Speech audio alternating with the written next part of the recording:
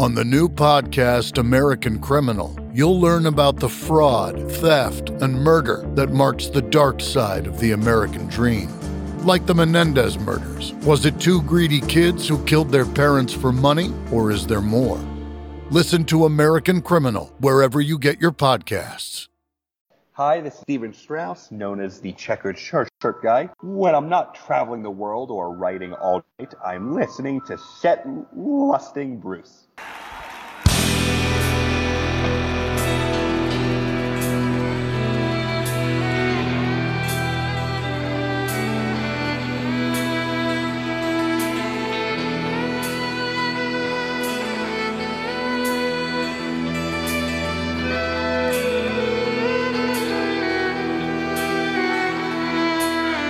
Walking along the railroad tracks, going to some place there's no going back. Highway patrol choppers coming up over the ridge. Hot soup on a campfire under the bridge. Shelter line stretching around the corner. Welcome to the New World Order. Families sleeping in their cars in the Southwest. No home, no job, no peace, no rest. Well, the highway is alive tonight, but nobody's kidding nobody about where it goes.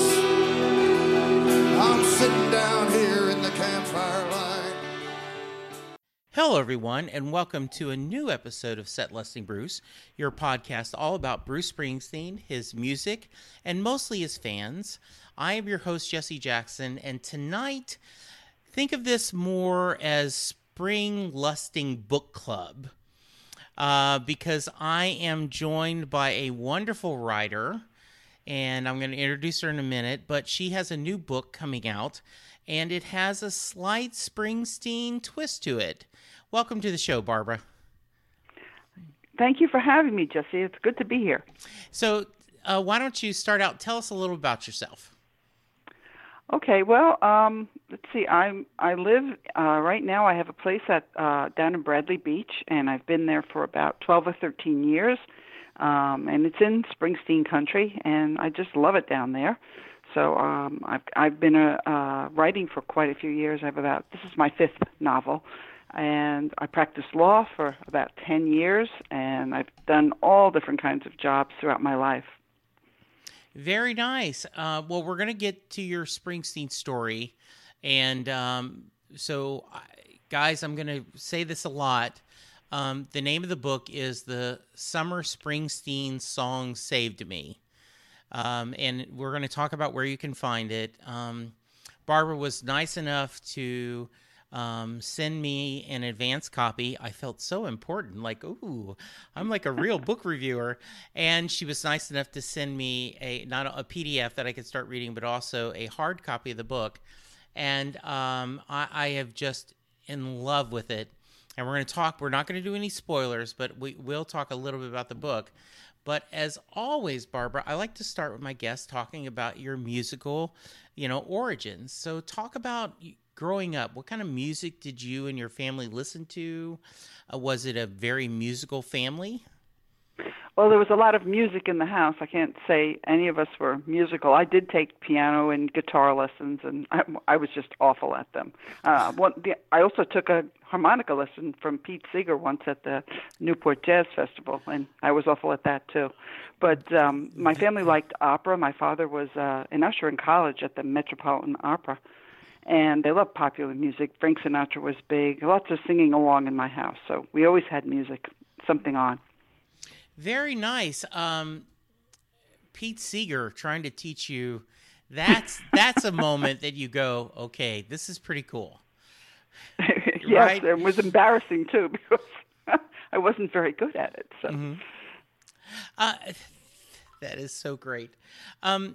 So yeah, a lot of people, as they share the story, as you did, my dad played the guitar, but there was music in our house all the time. So growing up, did you kind of embrace the music your parents liked, or were you kind of a rebel trying to find your own? Yes, well, I wasn't crazy about Frank Sinatra back then. Now it's become more of it reminds me of family life, so I like it better now. And the same thing with the opera in the beginning. I did not like that, and I was much more involved with the music of my times. The Rascals, Diana Ross, Jefferson Airplane, the Beatles, those kinds of things. The Doors. I actually had a small record shop when I was in college. I sold records from the basement of our dorm building. So I had a lot of different interests that went far beyond what I was exposed to during my childhood. Very cool. So when did you graduate high school, roughly? 1968. Okay, so I graduated in 1977. So you were just in the mix of, going to college with, what we call now the classic rock era, right? I mean, just everything going crazy. Oh yeah, and everything was available at my school. I mean, every weekend there was a new concert. Chuck Berry would come and play on the lawn. The Jefferson Airplane came and give a concert. The Grateful Dead. So I was able to listen and hear everybody. It was just terrific. Barbara, one of the things we talk about on this show, and I know it sounds very quote-unquote old man syndrome, well, back in the day, but the reality was, and even your time and, even in my time, there was such a diversity on the radio. One of the things that is good and bad in modern times is I have a channel I can go to E Street Radio on Sirius and I listen to all Bruce. If I want to go to hear Jimmy Buffett or the Beatles or all 70s, you can get that. But back then, the AM radio was your friend, and you could hear almost anything on that top 40 station.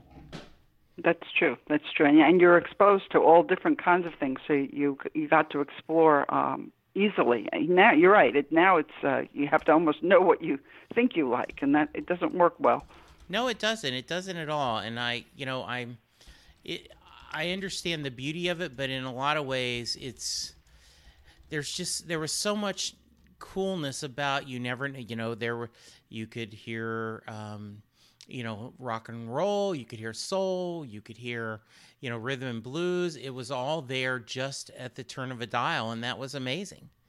Yes, it was. Yeah, there was folk. Yes, it was jazz. I can hear. I have very good memories of my little transistor radio listening at night. Oh yeah. I did too, and you'd have your one little your earbud, but it wasn't an earbud then, it was an earpiece that just kind of on one ear, forget stereo, just your AM radio, hearing that. That's so cool. Well, did you kind of, was there a specific genre you kind of embraced as you entered college? I guess it was mostly the things like the Dead and the Beatles and Jefferson Airplane, the Stones. But there was also always Joni Mitchell and Dylan. I mean, there was a lot of music at the time, and you were free to explore that. I mean, Janis Joplin and Dylan were at the Newport Festival when I went to that, so you got to hear, and Pete Seeger. So you would hear all of that, and so it was much broader then. Yeah, that is. So how did you discover Bruce? Bruce, it was interesting. I was out in California. My husband started law school at Berkeley, California, and he had a friend who was from New Jersey and was a part-time DJ there before he had started the law school. And this was back in 1973, and he brought over one of Bruce's albums. I think it was The Wild and the Innocent and the East Street Shuffle, and he played it for us. And we were just blown away. I mean, I couldn't believe it. So that was it, And was it, you said you were blown away. Did you get that like immediately? Wow, this is something special, and you wanted to know more? Right. Yeah. It was different and he had a lot of stories going on, and we had to listen a couple of times, and then we realized what we were dealing with, that this was something that was going to be very worthwhile listening to again and again and again. Very cool. So I always like to say this. The number of times you've seen Bruce is not a fair barometer of what kind of fan you are, because depending on where you live and economic circumstances, it can change that. But how many times have you seen him live? Let's see. I saw him at, I guess it's 4 times now. I saw him at the No Nukes concert back in '79. Ooh, we may have to talk about that. I bet that was fun. Oh, that was amazing. I could still see that leap that he did onto the piano. And Jackson Browne. It was a really fine concert. And then I saw him at the Boston Garden, and recently at the MetLife Stadium. I guess that was about a year ago. And luckily, I went to see Little Steven at the Paramount at the beginning of his recent The Soulfire tour, and Bruce joined on stage there. Very and I'm nice. going to see him on Broadway, so that'll be my Yes, I want to hear about that. Which Met show did you go to? I don't remember the exact day. It was in August. That's all I remember. Okay. Well, there was 3, and I went to the middle one. It was the first one that I, on my bucket list to see Bruce in Jersey. So I was very happy to see there, and it was almost a 4-hour show and just amazing. So yeah, that's the one I went to, because I remember after I got the tickets and they put another one on sale. Yeah. Okay. Very cool. All right. We were there together going, yay, Bruce. Very nice. So it sounds like you have a very eclectic and a wonderful appreciation of music. Does Bruce continue to be a little bit special, or share me with your thoughts on that? Yes. Okay. Yeah, no, he is. He's just someone who has always been there, and I think will always be there. If whenever there's any kind of a problem, I can put on his music, and I appreciate that. And something like the song Sandy, 4th of July, Asbury Park, Sandy, that has a special resonance for me. It makes me wistful, and it reminds me of the shore. I've grown up being around the ocean my whole life, and that listening to that music just settles everything down for me and makes me feel good. I don't know. You were talking about you've caught a couple of episodes, but I just have finished up a 8 rounds of chemo, and which is one of the reasons why when I saw the title of your novel, I went, okay, I've got to talk to this writer if there's any way possible, because I do feel in a lot of ways that this 8 chemo treatments, which is about 6-7 months, to quote Bruce, his music was my good companion on this part of the ride.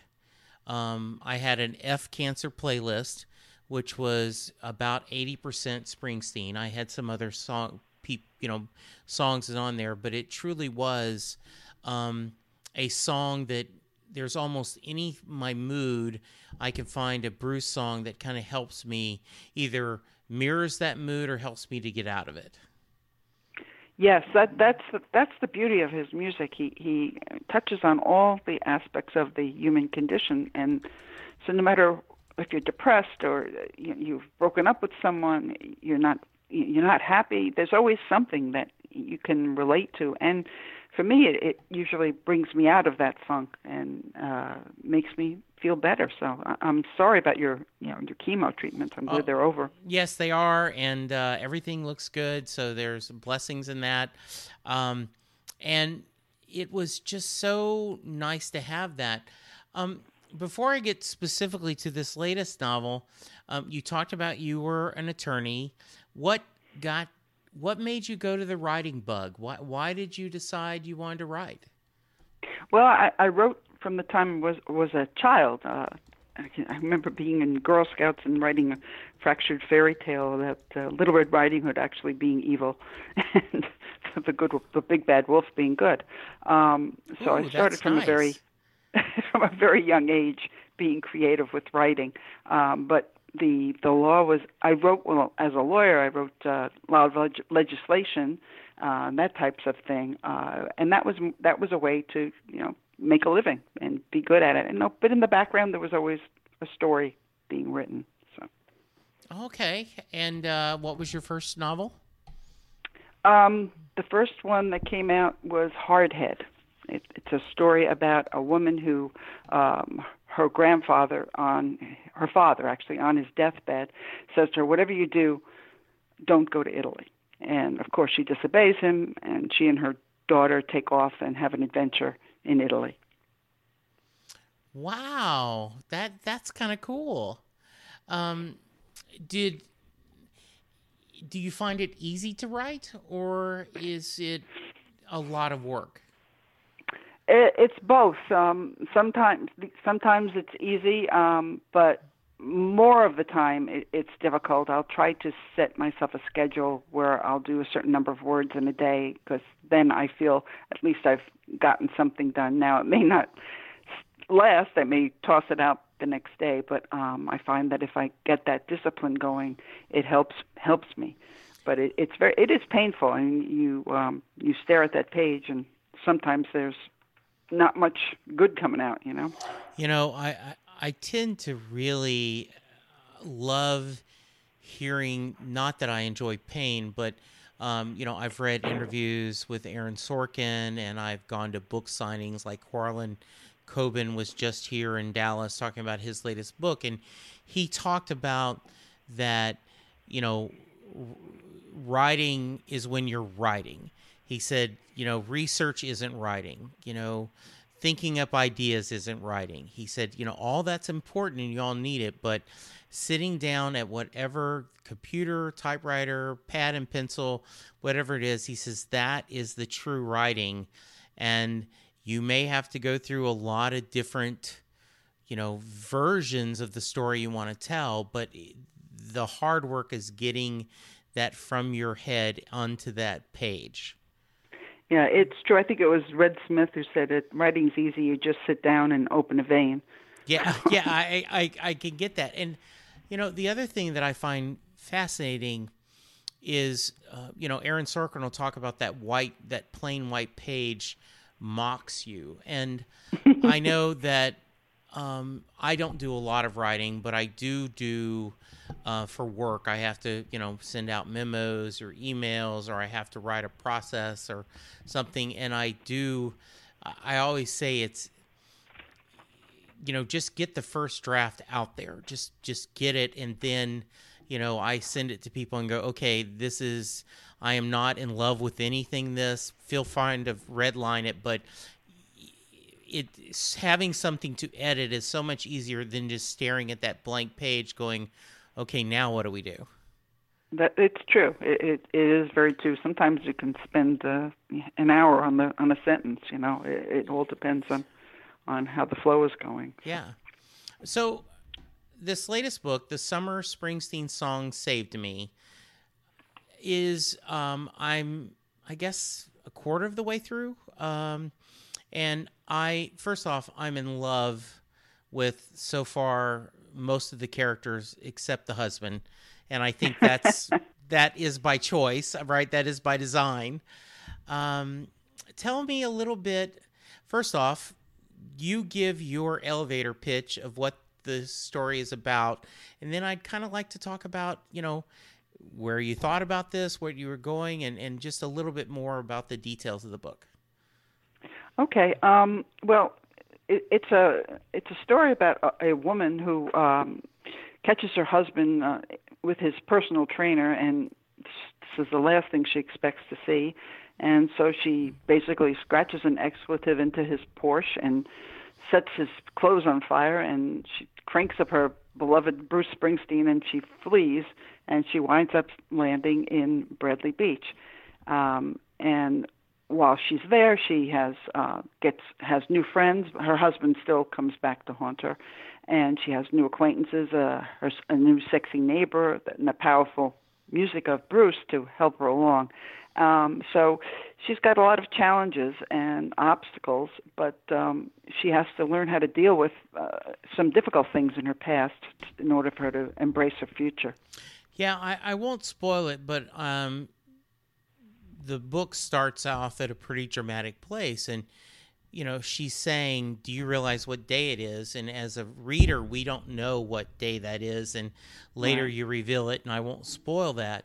But I think that's a nice twist that, in her life's journey, there is, not only is she working from a marriage that is failing, but these other things that have gone through. And, Barbara, I will tell you, one of my favorite genres or story is redemption stories.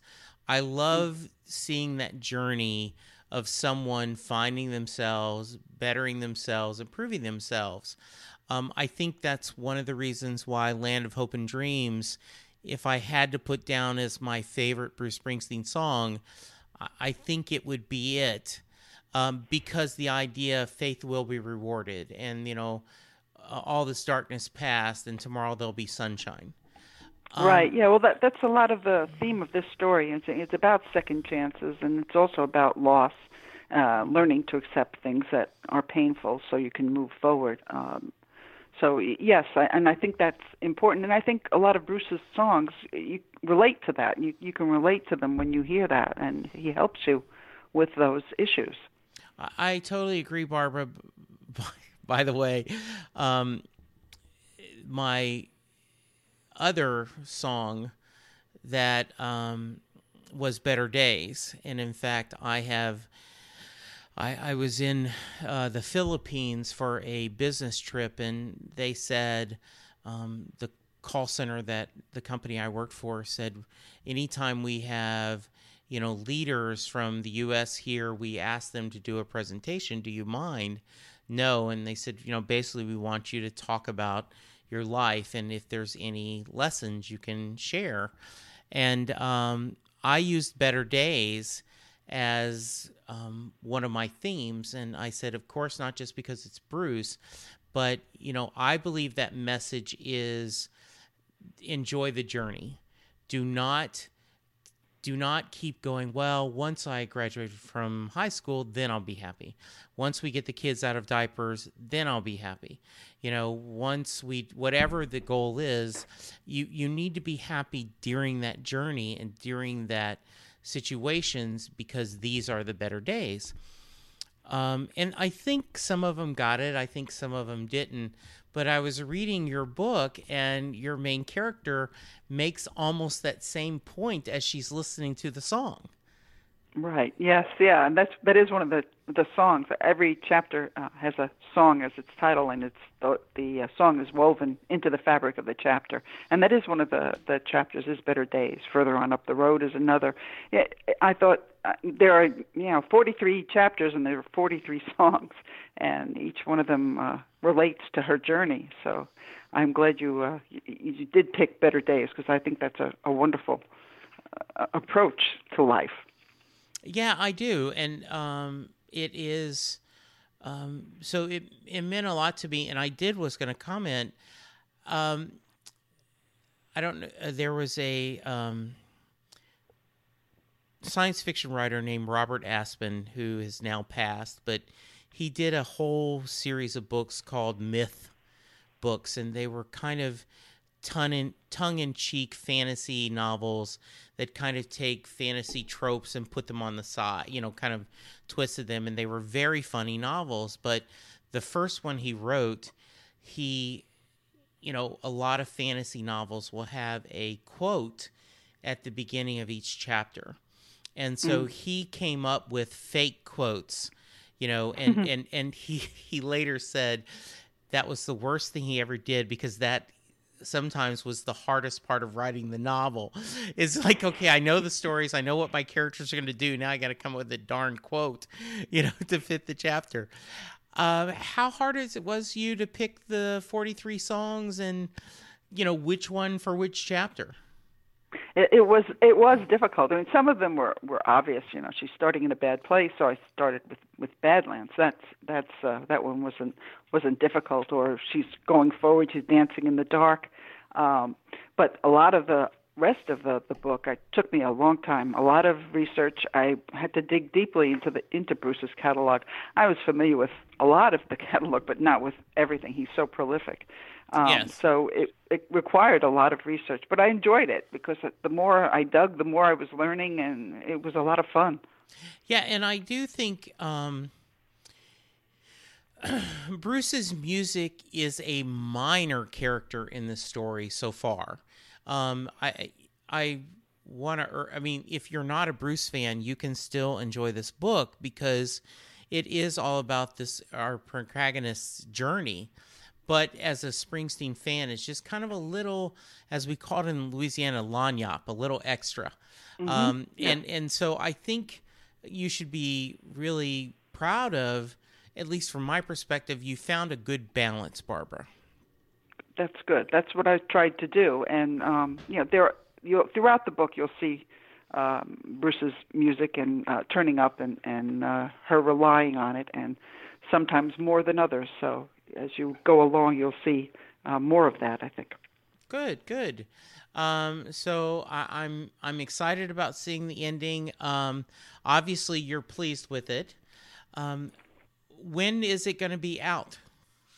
It comes out October 24th, so that's soon, and Yes. It'll be on Amazon and Barnes and Noble. And you'll be able to get it. Right now, it's on a pre-order, and I'm not sure how long they'll keep the pre-order price for it. It's discounted, but it's a wonderful opportunity if people can take advantage of that. Yeah, absolutely. I've went ahead and pre-ordered the Kindle version from Amazon.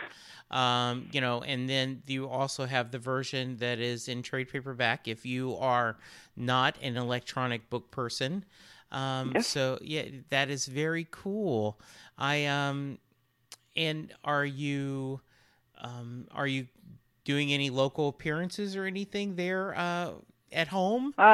Yeah, I haven't arranged readings, but I will. I've been doing some interviews for local papers, and that will occur soon. The local New Jersey paper, Coaster, and a couple of other ones have called. And then, of course, this wonderful show. So Yeah. it's just the beginning of this journey. Absolutely. Now, you mentioned you were able to get tickets to see Bruce on Broadway. Congratulations. Oh, I can't wait. Yeah, I know. Now, have you been reading the reviews, or are you trying to go in blind? Yeah, I've read the reviews, but I try not to read too much. I don't want to know everything about it because Right. I'd like to experience it. I read the book. I know he's going to deal a lot with the stories of the book and the songs of the book, and I would like to just get that Broadway experience that he's giving us. Yeah, I'm so proud.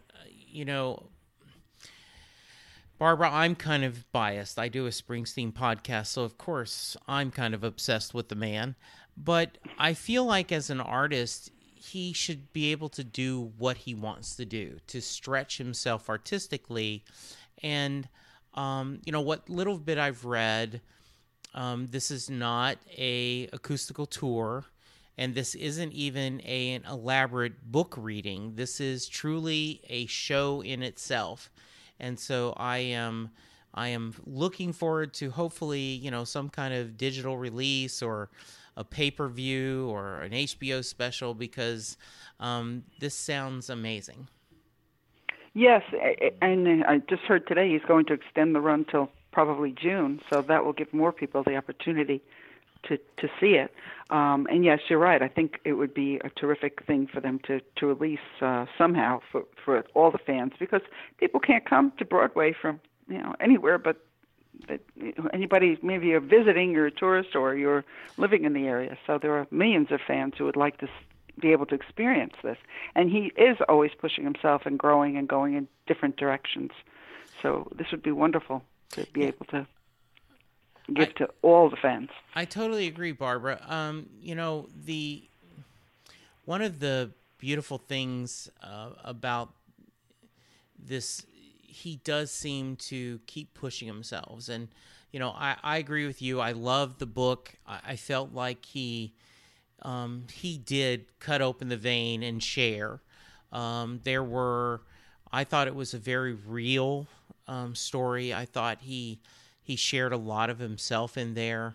And I'm currently listening to it on, the book on CD. And hearing him read it is pretty amazing to hear him talk about some of the stories and share. So I just can imagine Broadway's going to be even that more intense. Yes, yeah. People are really coming away saying it was phenomenal. So yeah, we can only go. Well, I'm good for you. So let's assume it's going to go on till June, but sooner or later, he and the E Street Band are going to hit the road again. So I think so. Are there songs on your wish list that you go, man, I'd love to hear him sing this? Well, I guess one that I really would like to hear him sing is the Ghost of Tom Joad. That's something that's always had great meaning for me. I love John Steinbeck and The Grapes of Wrath. I went to a very strict Catholic school, and that book was taken away from me. So I really related to it. I think it's a beautiful book, and I think that he was able to make it into such a wonderful saga. Were you able, obviously, have you heard, let me ask it this way, do you like the version when Tom Morello helps sing it? Yes, yeah, I do. I like it. Honestly, it doesn't matter to me. I like that song. So. Okay, very nice. That's a cool one to hear. Any others right offhand? And it's okay if you don't. No, I think that's really the only one that comes to mind. Okay. For me. Is there any other significant musical moments you want to share with us? In terms of just it sounds like, I mean, you had Pete Seeger try to teach you how to play the harmonica. I'm just checking to see if Bob Dylan, you're like, hey, let's go trick or treating together or something. Yeah. No. Well, I suppose that Newport Jazz Festival really back in 1968, I think it was, where Janis Joplin was there and Dylan was there, and that's where the Pete Seeger incident occurred. That really made me into, if anything, even more of a fan. And Buddy Guy, I was sitting on the stage while he was playing. So it's just music just flows into you, and you realize how good it makes you feel. So ever since my youth, it's been important to me. Yeah, I can tell that. It seems like it. Are you already working on another novel? I am. I'm always working on one, and this one I can share it with you. It's the story of Tiny Tim Cratchit from the Christmas Story. He has ghosts of his own that he is dealing with. He grows up and has to deal with that. Oh, I like that premise. That's very cool. I'm just struggling. First draft is just about done. That's always the way it is, right? Right. Very cool. One of the things, like you talked about when you were in the Girl Scouts, the kind of different angle, I love when someone takes that and tries things, and just puts it a little off kilter to try to do something unique. I think that's amazing. Yeah, you can look at. It's nice to think about what if, what if this happened, or what happened to that person. Mm-hmm. Besides Steinbeck, were there other writers that inspired you? Raymond Carver. I loved his short stories. I think his sparse writing is someone who I've always felt was good to emulate. The Hemingway-esque type of approach, very thin, not wordy. Right. And I read a lot of Ann Tyler and a lot of popular novelists, actually. Okay. Okay. Very nice. All right. So any final thoughts before I let you go? No, other than I think you're doing a wonderful service, and I'm really thrilled to be here, and I look forward to hearing more of your shows. Oh, thank you. I appreciate it. I don't know if you've gone yet. I think I mentioned this to you in our exchange back and forth, but if not, Jay Armstrong is a high school English teacher. He teaches seniors and juniors for, advanced English, and he was on the show a while back, and he does a whole episode. He does a series in his school of comparing Thunder Road to The Road Less Traveled, and they break down Thunder Road as a poem. And so he was on the episode. He did an episode where we talked about that, and it was really interesting to hear him look at it not as a song but as a poem. And he discussed it's all about choices, and making those choices. So check that one out. I think as a writer you'll appreciate that. He it's a different, unique perspective. It's pretty cool. Yeah, that sounds wonderful. I definitely will check that out. Yeah. So you're going to tell me what set listing stands for? Yes, I will. I'm so glad you remembered to ask. So, it's funny. I had been doing a lot of podcasts, Barbara. I do a Doctor Who podcast. I was at the time doing a Castle podcast, the ABC show. I had just done a lot of pop culture podcast, and there was an 80s podcast on our network, and the guy normally hosting the show said, I'm kind of tired. I want to take a break, but I don't want to not have shows on my feed. Would anyone be interested in filling in? And I said, well, yeah, I'll do. And so I got a couple friends, and we did we did Stephen King books in the 80s, and then we had a separate episode where we talked about Stephen King movies of the 80s. And then I got a couple other Bruce Springsteen fans, and we talked about Bruce Springsteen releases in the 80s, those 4 releases. And I had such a blast. I went to the guy who runs our network, and I said, hey, Rob, I want to do a Bruce Springsteen podcast.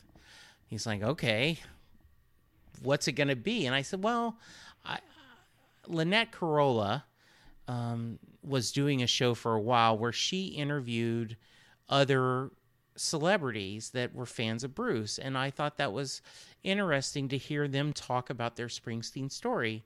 So my idea is to find other Springsteen fans using, social media, and then interview them. He said, okay, what do you want to call it? And I said, well, you have to understand, Bruce does a different set list almost every night.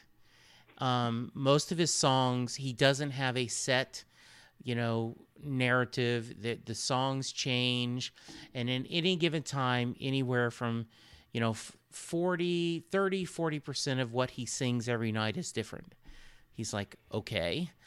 I said, the second thing is that a lot of Bruce Springsteen fans at the show will post on social media the songs that are being played. And so they will live, and they, posting the set list. He said, okay, got that. I said, so, and then if you're watching at home, you'll go, oh man, I can't believe he's doing that song. I've always wanted to hear that song. So instead of set listing, you become set lusting. Okay. And Rob goes, okay, that makes sense to me. So that's where the name came from, is because, and for example, right, like if you were following along and you went, oh my goodness, he did Ghost of Tom Joad. Why did I not have that ticket tonight? So that's where the title came from. Perfect. Good. Now I understand. I like it. Well, thanks. I appreciate that. Well, Barbara, once again, the book is The Summer Springsteen Songs Saved Me. It is by Barbara Quinn. You can find it on Amazon and Barnes & Noble. It is coming out on October 24th. And if I plan this right, the podcast should be out on October 23rd. So you guys will be able to get it the next day. I will have a link to Amazon on it. Barbara, if someone wants to reach you, how can they? Well, they can reach me at my email, which is baquinn7@gmail.com, and I'm also on Twitter as Barbara Quinn. So those are probably the easiest. Okay, that sounds good. And I can be reached at Jesse Jackson DFW.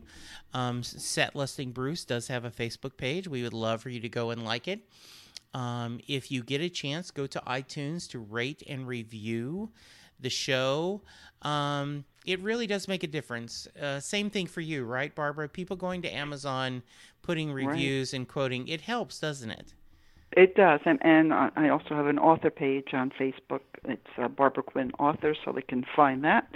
And I try to respond whenever I can. So. Well, very nice. Very good. Well, and if you want to be on the show and talk about your Springsteen journey, reach out to me, setlistingbruce@gmail.com, or reach out to me at Twitter. We would love to have you.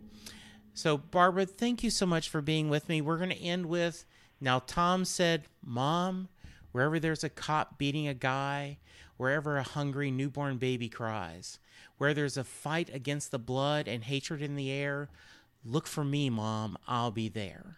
Whenever somebody's fighting for a place to stand, or a decent job or a helping hand, whenever somebody's struggling to be free, look in their eyes, Ma, and you will see me.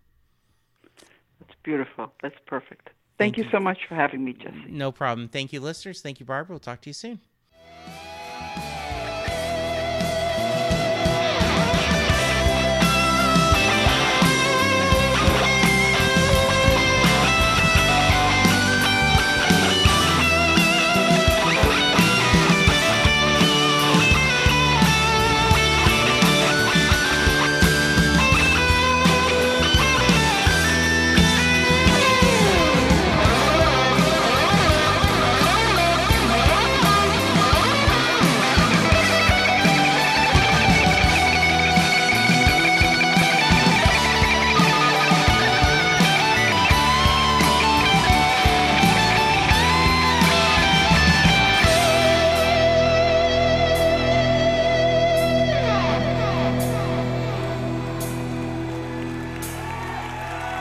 Now Tom said,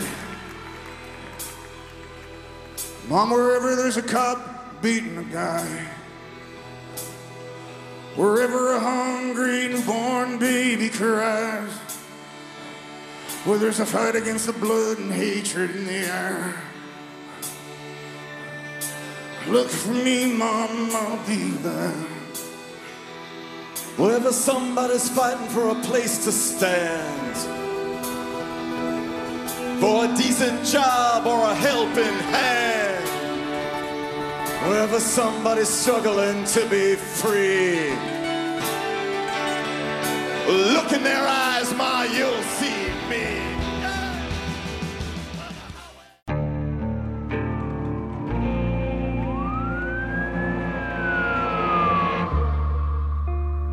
What would you do to achieve the American dream?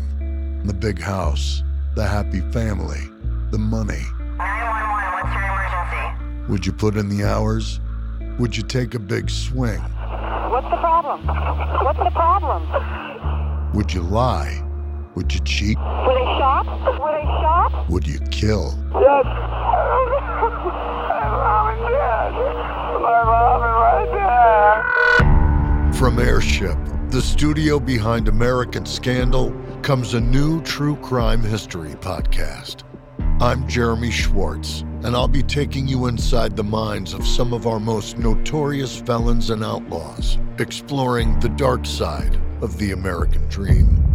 In my new show, American Criminal, you'll meet the picture-perfect brothers who killed their parents, the thief who stole babies, the crypto king who siphoned off billions, and plenty more. From assassins and gangsters to killers and con artists. Whatever the case, whoever the criminal, you don't know the full story. Until now. Don't miss the debut season of American Criminal, The Menendez Brothers, beginning February 29th. Listen wherever you get your podcasts, or to get early ad-free access to the entire season first, plus hundreds of other ad-free history podcast episodes, subscribe at IntoHistory.com.